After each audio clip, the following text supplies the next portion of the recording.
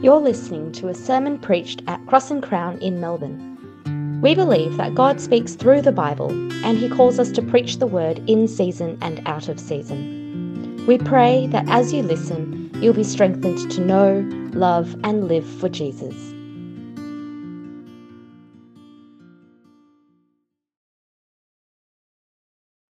Here at Cross and Crown, we believe that the Bible is God's word to us, and when we read the Bible, we are hearing God speak. Today's Bible reading is one that many of us will be familiar with. The passage is taken from Psalms 23. I'll be reading from the CSB version. Please follow along in your own Bibles, and the passage will also be displayed on the screen. The Lord is my shepherd. I have what I need. He lets me lie down in green pastures. He leads me beside quiet waters. He renews my life. He leads me along the right paths for His name's sake. Even when I go through the darkest valley, I fear no danger, for You are with me. Your rod and Your staff, they comfort me. You prepare a table before me in the presence of my enemies. You anoint my head with oil. My cup overflows. Only goodness and faithful love will pursue me all the days of my life, and I will dwell in the house of the Lord as long as I live.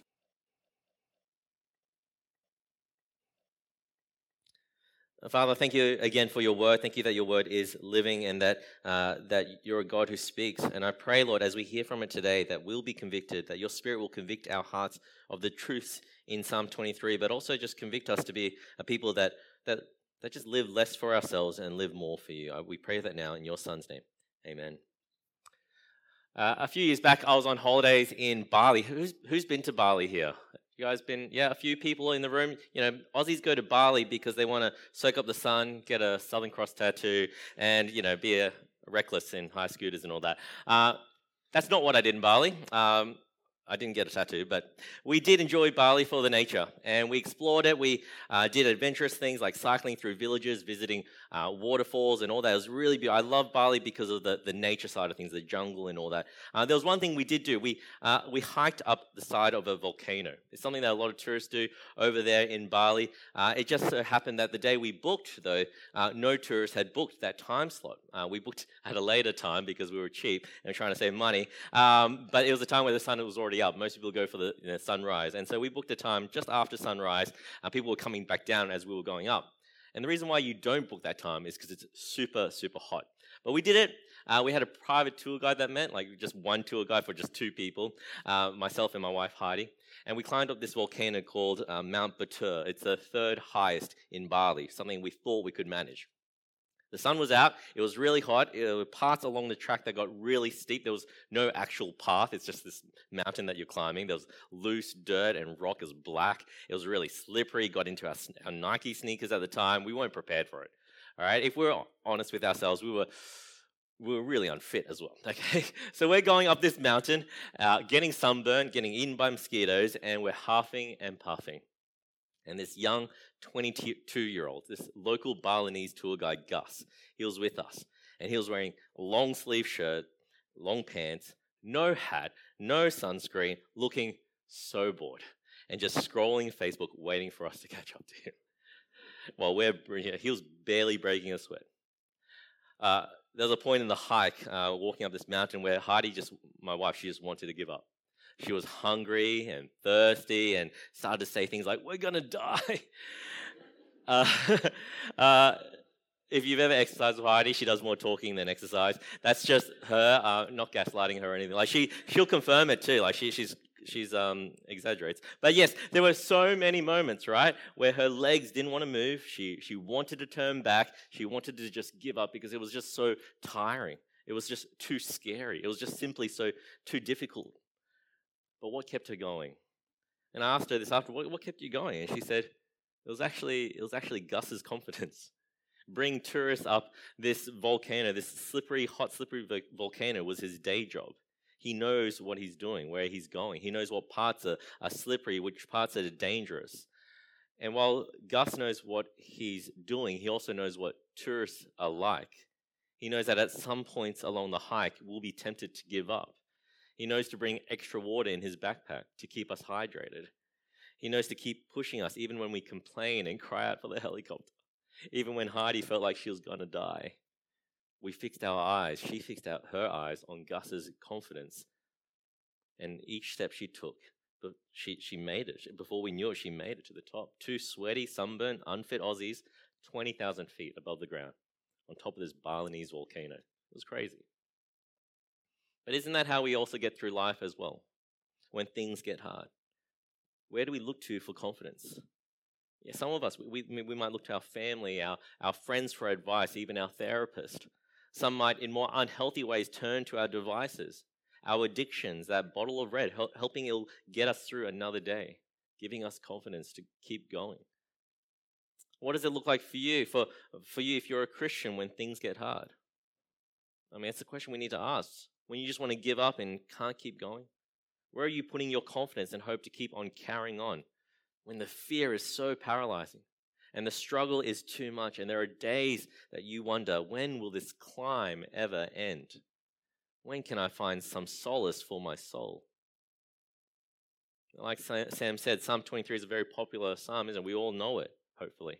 It's one of the Bible's most famous psalms, read at funerals and all that. But what if we understood this psalm for our souls and for our hearts? And understood that it's not just for the dying, but it's for the living as well. As we get through life each day, can we come to the psalm and see it as a type of soul food that will give us warmth and comfort even in the darkest of times, just as it was intended, as it was written for us. The writer of this psalm is King David. He penned this psalm for us. And by way of context, Psalm 22 is just before Psalm 23, gives us a bit of an idea. In Psalm 22, he shares his struggles. He cries out to God. It's that well-known verse, my God, why have you forsaken me? That's from Psalm 22. Psalm 23 then begins on that note. There's a tone of distress and fear, but 23 is a response to it. It's one that calls the reader to feel the words of Psalm 22, yes, but then to come and depend on the great shepherd, to find confidence in him, in the one that has gone before us.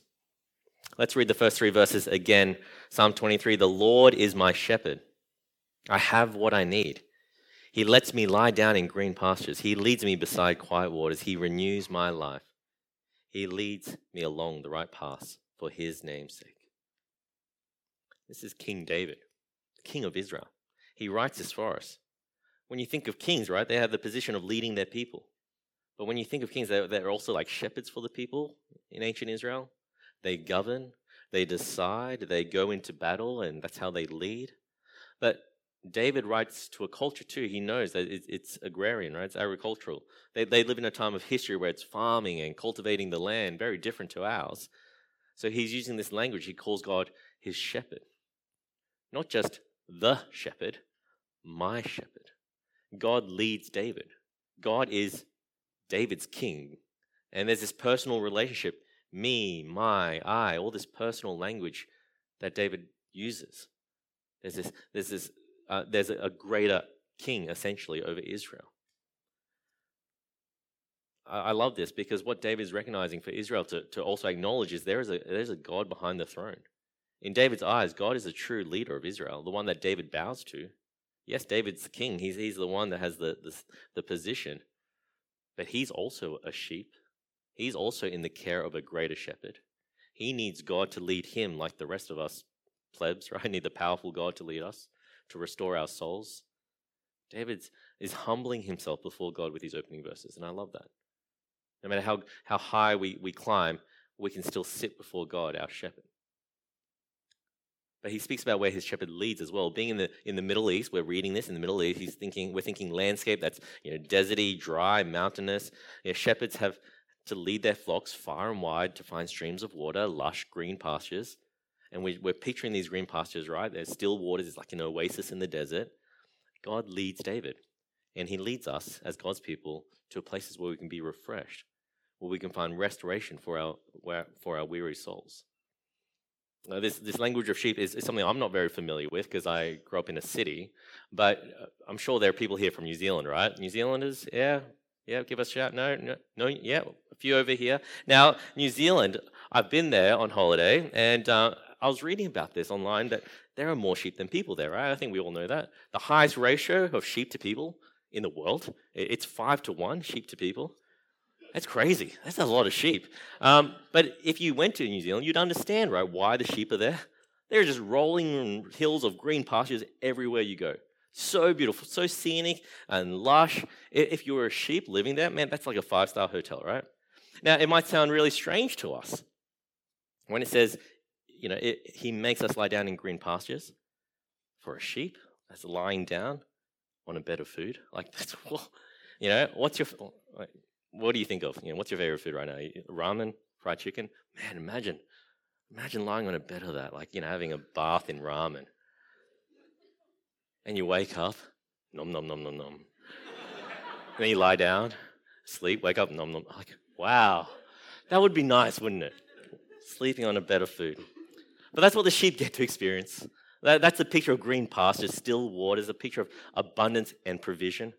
Our God is a God who provides for his people, having our every need met so you lack nothing. It's a picture of a shepherd who spiritually leads us and sheep who are dependent on that shepherd to provide. He leads us down the right paths, it says, the paths of righteousness, and our souls are restored when we're in his presence. And when he does that for us, when he renews our lives, restores our souls, he does it for his name's sake. He's a God who lives up to his reputation, a God abounding in love, generosity, and that's his character. The psalmist acknowledges that about our God. And so for the weary-hearted, we carry our anxieties and our stress and our burdens, and we feel the weight, don't we, of meeting expectations and putting on a brave face. We take it all on, take it all in, and our souls are tired, exhausted of the brokenness around us. And we keep climbing, and we keep searching, and we keep accumulating, but we find ourselves still empty and still unfulfilled. The psalmist here, he invites us to come to God and find rest. He is our shepherd. He meets our every need. We're able to give ourselves over to God and trust in his leadership that he will provide for us. But David is also honest, isn't he? He knows that the green pastures aren't always green, that it's still okay with God around. Because even though they're not green sometimes, he will bring security and comfort for the sheep. Verse 4. Even when I go through the darkest valley, I fear no danger, for you are with me. Your rod and your staff, they comfort me. The shepherd not only feeds, but he also protects. David in this psalm, he's got this image he gives us, sheep being led through a dark valley with bandits, hiding around every corner, predators, dangerous animals. That's what you have to imagine here through the valleys. Enemy lurking around any corner. I imagine it to be a bit like Gotham City. I don't know if Gotham City, it's not real. But Gotham City, right? It's a place where there's one hero, Batman, and there's all these villains that hate Batman, and he just has to keep fighting. There's so many of them. Why? But that's Gotham, right? It's a place of criminals, right? And I think of that dark valley where there's just baddies everywhere, bad guys everywhere. But maybe our dark valleys look more like the darkness that we experience in life. Maybe the dark valleys are those moments where we feel loneliness and that anxiety and that trauma, the feeling of our bowels churning inside of us, the feeling of hopelessness and sorrow and insecurity and misery. Well, it's really hard to face tomorrow, where we're taking another step is filled with sometimes irrational fear of shame and fear of what people think about us, fear of not making it, fear of loss. Fear of trying and failing, fear of being unimportant in this world, fear of being unloved, the fear of being abandoned. What are the feelings you walk through? What are the valleys you walk through? When you think about life and the crises that we've experienced in life, we're still here, aren't we? And we look back and we see God's fingerprints in our lives. How did God sustain you through it? And aren't you better for it? Don't you feel stronger, more resilient? Your character was tested. We go through life, and if life was all just green pastures and our character wasn't tested, there is no growth, is there? We need the valleys in life. The valleys in life actually point us to the shepherd. It's through the dark valleys that we've had to learn to persevere and and we experience them to grow in courage and strength. And for the Christian, it's the valleys that help us really depend even more on the shepherd who leads us. we're not alone.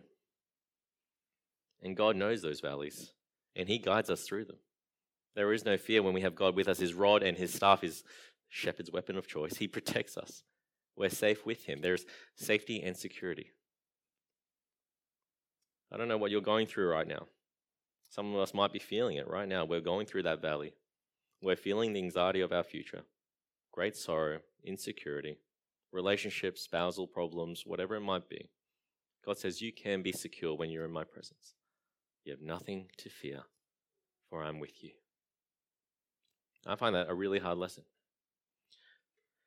It's a hard one because when the higher we rise up, the more we achieve in life, sometimes it's easy to actually think, hey, we're the ones getting us through our valleys. But we'll look at King David. He's the king. He made it to the top of the corporate ladder. It's not the kingdom, it's not his palace, it's not his possessions, not his wives or his friends and comfort that comfort him. They don't give him security. His comfort isn't in the things he has come to possess or the title of king. Why would we find comfort in our status? Those things are so temporary. But don't we do that still? Don't we find comfort in those little letters that would come after our name, after we have accomplished something great, our studies? We work so hard, get to the top, we get the plaque on the door, you're CEO now, you're chief surgeon, you're managing consultant, whatever. Well, imagine becoming the king of Israel. But David, he still finds his security and comfort in the shepherd over his life because he knows tomorrow he could lose it all. And for him to lose it all, he's still not at a loss. He's already won in life because he's got God and he's enough. Teaches us something, doesn't it? The valleys might potentially lead to I know for some people, the valleys might lead to people getting angry with God, right? Or, God, this is so unfair. I hate you, God. Why is this happening to me? And they abandon God instead, those valleys. But, sometimes when we're cruising in the green pastures as well, it's also as potentially dangerous, isn't it? Because when we cruise through life and we feel satisfied, sometimes we don't need God anymore. David could have seen his status, his kingship, his crown as all satisfying. He could have made it so he doesn't need God. But he saw past that, didn't he? I know the temptation for many of us is to ask God to remove all the valleys. Just give me the green pastures. Take away the moments of suffering and give us still waters. But God never promises that. He won't give us valleys. The valleys are an experience everyone goes through to point us back to him, to show us how sovereign he is, to show us that he's the good shepherd. Valleys suck, yes. They do suck. But remember, they're only temporary. In fact, here's something interesting. Verse 3 says, he leads me down the right paths. Then right after in verse 4, it says, even if I go through the darkest of valleys. The path of righteousness, the right path for us, it requires walking through those dark valleys. King David knew that. Friends, I wonder, what is it that you're finding your comfort and confidence in through every season? The temptation, isn't it, is to find our confidence in the things around us. The temptation is to find it in our marriages, in our investments, in sex, in whatever thing that our devices that make us feel good, because we hope that will last. We hope that shot of dopamine will last. What are we putting our faith and confidence when everything seems so temporary? Will moving from Brisbane to Melbourne really solve all our problems? When we deal with our existential crisis in life, when distress and fears are at our doorstep, when we just want to escape, or perhaps have to deal with the fear of death itself, where will our hearts find the confidence and hope that's solid and lasts? Too often the things and the circumstances we trust in are just paper thin, aren't they? There are so many things out of our control. Our mental health takes a turn. We face injury or sickness. People hurt us. We can't control others. And we face this heartbreak or stress or loneliness. David says, I can have full confidence in my God, my shepherd, who leads me. And while King David could trust his God, we on this side of the cross, can't we even more so? We have seen that God kept his word to not only protect, but to save his people. I can have confidence in my security because not only have I experienced the presence of God in my daily life, but I know God walks with me through the good and the bad, because he's already gone ahead of me. The psalm here is really to point us to the great shepherd, isn't it? It's to point us to the great shepherd who has laid down his life for the sheep. In John chapter 10, verse 11 says, this is Jesus speaking, I am the good shepherd. The good shepherd lays down his life for the sheep. In verse 14 and 15 of that chapter 10 as well, I am the good shepherd. I know my own, and my own know me. Just as the Father knows me, and I know the Father, I lay down my life for the sheep. Jesus is the one who will lay down his life for the sheep. He'll walk us through every valley and care and comfort, and he'll care and comfort us. He is the one who David sings about. And even when we face the hardest of challenges, when we have to deal with the sin of our world, or all the brokenness that we deal with in our own hearts, Jesus knows that. Jesus has gone ahead of us. He's dealt with every problem and gives us the cure. He died on the cross. And by doing so, provides a way to God so that our sin could be removed and our relationship with God restored. He walks through the valley before us, the darkest of valleys for me, the valley of sin and judgment and death. And he lives, raised to life, so that we can have a shepherd who leads us to where abundant eternal life is found, the right path, where our souls are refreshed, ultimately. Friends, can you see that? Can you see the confidence that we can have in Jesus? The valleys that point us to God, to rely less on ourselves and more on him. Taking step by step, following our good shepherd. As you come towards the end, you can notice this change in tone, can't you? There's this confidence as he turns to praise and thanks and he speaks directly to God. He says, you prepare a table before me. In the presence of my enemies, you anoint my head with oil. My cup overflows. Only goodness and faithful love will pursue me all the days of my life, and I will dwell in the house of the Lord as long as I live. It's easy to think that believing God means I'm saved from death. Yes, that's true. But while that's worth celebrating, God actually offers us so much more too than just saving us from death. He then intimately and personally welcomes us into his house, into a relationship with him where we call him Father. He hosts us at his table. God, I get to sit now at your table, and even though I may be among the enemies around me, they see me whining and dining and enjoying the overflow of goodness that I get to experience in your presence. I get to have communion with God. I get to be in his presence, and in his presence there's nothing to fear. Even when the darkness surrounds me, even if I feel like I'm drowning, this picture of anointing his head with oil, that cup that overflows, it's a picture again of abundance and blessing and provision. That better fried chicken, right? That's what we can expect.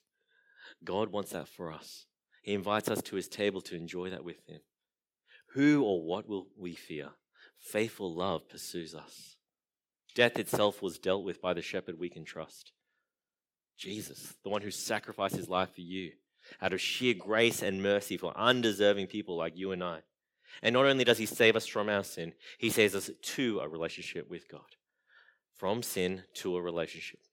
The shepherd doesn't just rescue us from death, he leads us to where abundant life is found. So we all need to pause and ask, is this Jesus the shepherd we're following? Do you realize the good that you're missing out without him if he's not? And if you are a Christian here today, if you do call Jesus your shepherd, are you trusting him? Are you letting him lead you in the green pastures or as you walk through the dark valleys as well? And people operate differently, I get that. And for you, when you struggle, you might turn to God out of desperation. It's only in the valleys you turn to God.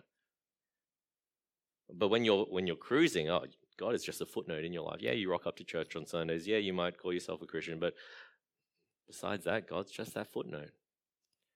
For others here, you when things are going good, that's when you have a great relationship with God, right? But when things are going bad, that's when you turn away. You start going to your devices. You throw yourself into work or gym or online shopping, whatever it is, to give you that temporary relief. Ask yourself today, ask your heart, are you letting Jesus lead you in how you live? In repentance and obedience, letting his word be a lamp to guide your path? Or do you not trust him? Do you not believe, verse 1, that you have everything you need in him and lack nothing? Are you the sheep that has gone astray to pursue a life without him because, well, he's simply just not enough? He's not satisfying. Have you told yourself that you know a path better than the shepherd? Have you? I think of that meme. Have you seen that meme online that there's a sheep that's in a ditch, he gets rescued out of the ditch, and the sheep just starts prancing away with freedom and joy, but then jumps straight back into the ditch? I think of that. Sheep are dumb. But that's me. I'm dumb sometimes too. I keep thinking that I know better than the good shepherd, but the sheep are dumb. I'm not calling anyone here dumb, but that's not what I'm trying to say. But sheep are dumb. But if you're going astray, right, we need to come back to the shepherd. If we're going astray, we need to come back to the shepherd and see his goodness, his grace, and his provision. I think then it's really quite intentional, the language of shepherd, isn't it? Which I hope we've picked up so far, that it shapes the relationship with God. Yes, we hear all these different ways of seeing God in the Bible. He's our Father and all that. But here, he's our shepherd. It's interesting, as children grow up, we're less dependent on our earthly parents. We become adults and we become, independent. But when you think of sheep and a shepherd, they're always completely dependent on the shepherd. They never outgrow their need for the shepherd to care for them, to feed them, to lead them and protect them. The shepherd cares for the young and newborn, and the shepherd cares for the old and weak. All throughout the life of the sheep, they're following a shepherd. And I think that's intentional language here. There's an image of this sovereignty of this shepherd, this comprehensive sovereignty of the shepherd over the sheep, and the sheep that yields and surrenders entirely to his care, trusting in his sovereign power, knowing the shepherd is for our good. If you're new to Christianity, I know following in faith, following this God, it sounds scary at times. How do I truly know he's for my good? I mean, we're raised in a society to be self-sufficient, to be independent, which is good for our well-being and our survival. But as we grow in independence and responsibility and life experiences, what do we discover? The external factors around us, we have no control over. We're so dependent on the resources around us, on our jobs, on the economy, on our governments to make good decisions. Whether a microscopic virus will cause a pandemic and so many more things, right? They're out of our control. We need God because the mess is always going to be there. The valleys won't go away. And the more we see that there is one in control of the external around us, the more we see our need for him. It's in his sovereign, loving hands we can joyfully and confidently lay our lives down in safety before him. He is worthy to be trusted. See his great love for you. I want to encourage you, if you're not a Christian, to explore that more and to investigate that. Things will be hard in life. Sometimes things will be good. But see that the shepherd is sovereign over all those things. God is sovereign over all those things, and he wants good for you. I love how the psalm finishes. It says, "And I will dwell in the house of the Lord forever." In the presence of God, we will be home. And the sense of home is so much more than a building with four walls, isn't it? When we think of home, what do you think of? What do you feel? Where does your mind go to? Perhaps a childhood memory? I'm in my late 30s now, and I think of home, and I still go back to this time when I was 10 years old. This time of innocence, really. I was on a road trip with my family. I have 5 sisters, right? So there's 6 of us and 8 of us. And we did this road trip from Brisbane to Melbourne, actually. And I was 10 years old. My dad had just bought this Toyota Land Cruiser, right, with 8 seats, 1994 model. And the whole way down, as a 10-year-old, my teenage sisters, my older sisters, they were playing Tupac and Snoop Dogg and gangster rap, real OG stuff, right? And I just remember that, and that was home. That was our family just together on holidays, enjoying each other's presence. What do you think of as home for you? A time where you felt just trusted and loved, a time of innocence, a moment you felt so carefree before you became an adult and had responsibilities. Adulting is hard, isn't it? Don't we wish for simpler times? Don't we miss those moments? We don't even have to, live in another country or another city to feel homesick because it's nostalgia. Nostalgia makes us feel homesick because we miss the good old times. But when you reflect on this psalm, we're pointed to an even greater home. Yes, nostalgia makes us miss our childhood. It makes us miss the times with our friends when things were more innocent, all that stuff. But when you look at the psalm, we look forward, don't we, to an even better home. We're pointed to the presence of God. And David understands that. To be at home with God is to be in the presence of goodness and love. in the presence of the one who is trustworthy and our source of comfort and safety. Green pastures with our Lord Jesus, where everything will be perfect, not just for a moment, but forever. So friends, as you climb the mountains, as you walk through the valleys, who or what will you put your confidence and trust in? Let's pray.